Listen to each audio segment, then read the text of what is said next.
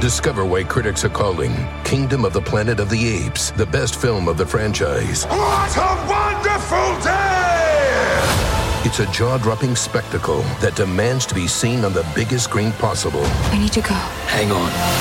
It is our time. Kingdom of the Planet of the Apes, now playing only in theaters. Tickets on sale now. Rated PG-13. Some material may be inappropriate for children under 13.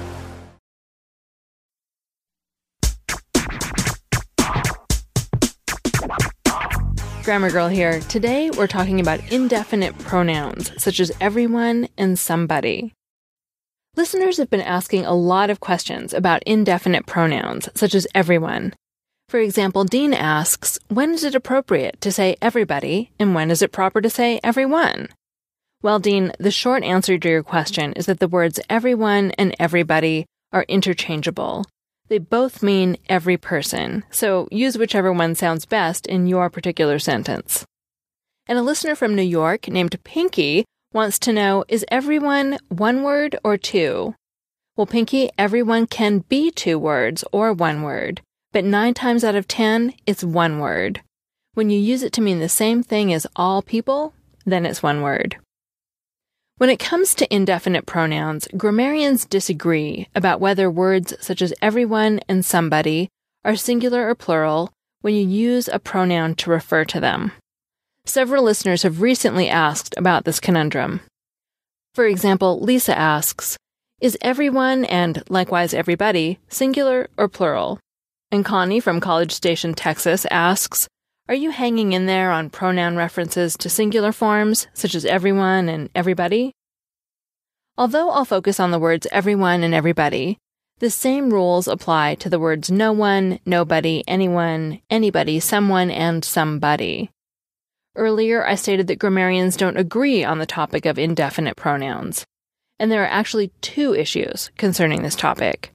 Are the words everyone and everybody singular or plural? And can I use a plural pronoun, such as their, to refer to these words? Grammarians actually do agree that the words everyone and everybody are singular. In Grammar Girl's Quick and Dirty Tips for Better Writing, it says, quote, everyone sounds like a lot of people, but in Grammarland, everyone is a singular noun and takes a singular verb. For example, everyone loves squiggly. This is right because everyone is singular and paired with the singular verb loves. Everyone are happy. Now that's wrong because it's pairing the singular noun everyone with a plural verb, are. And finally, everyone hates subject-verb agreement. That's right because everyone and hates are both singular. It's okay to hate subject-verb agreement, but sometimes you just have to do things you don't want to do. I promise to pick weeds if you promise to make your subjects agree with your verbs. Now, if you're in Britain, you don't have to worry so much about everyone and everybody because sometimes they're considered plural. In Britain, it's standard to use everyone and everybody with a singular verb and a plural pronoun. That's not so in America, however. So we're now ready to tackle the second question, whether it's okay to use the plural pronouns their, them, and they to refer to everybody or everyone. American grammarians don't agree on this issue. Some feel that if you can't write everyone are happy, then you shouldn't be able to write everyone is putting a smile on their face. These grammarians cringe when they hear the word their used in this way. The root of this problem is that English doesn't have a word to refer to a singular noun of undetermined gender. As a solution, grammarians in the past have suggested that writers just use his to refer to everyone or everybody, but now most people consider this solution to be sexist. Some alternate his with her, and some use the phrase his or her. But I can't imagine most of you would comfortably utter the following sentence. Everyone is putting a smile on his or her face.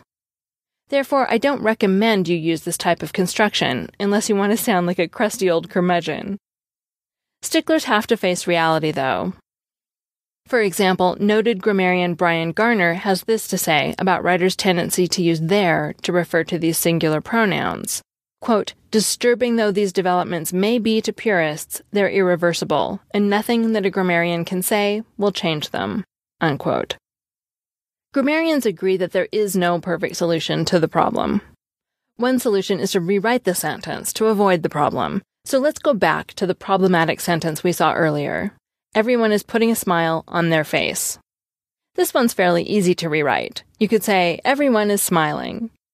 Let's make up another one. Everyone had their hands in their pockets because it was so cold.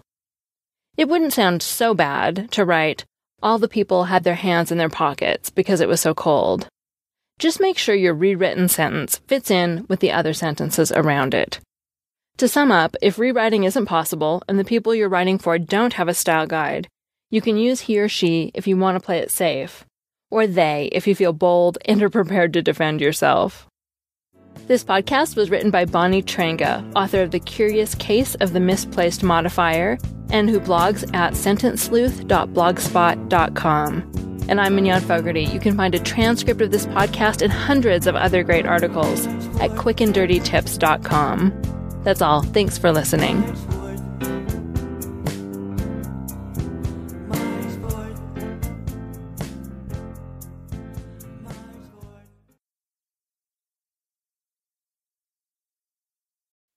Hey, it's Mignon. If you want to do more to hone your communication skills, then check out Think Fast, Talk Smart, produced by the Stanford Graduate School of Business and hosted by my friend and Stanford lecturer, Matt Abrahams. You may remember Matt from his interview on the show back in September when he shared his top tips for becoming a better writer and speaker. Think Fast, Talk Smart is his Webby award-winning podcast, which has been downloaded 41 million times and has been the #1 career podcast in more than 95 countries, so you know it's worth your time. Whether you're making a wedding toast or presenting at work, strong speaking skills are critical to success in business and in life, which is why Matt sits down with experts every week to talk about the best tips to unlock your communication potential. Hear from pros like neuroscientist Andrew Huberman on how to manage speaking anxiety, speechwriter and best-selling author Dan Pink on how to take risks in your communication, and psychologist Kelly McGonigal on how to harness nervous energy to fuel powerful presentations. So what are you waiting for? Listen to Think Fast, Talk Smart every Tuesday wherever you get your podcasts or on YouTube. And tell Matt I said hi.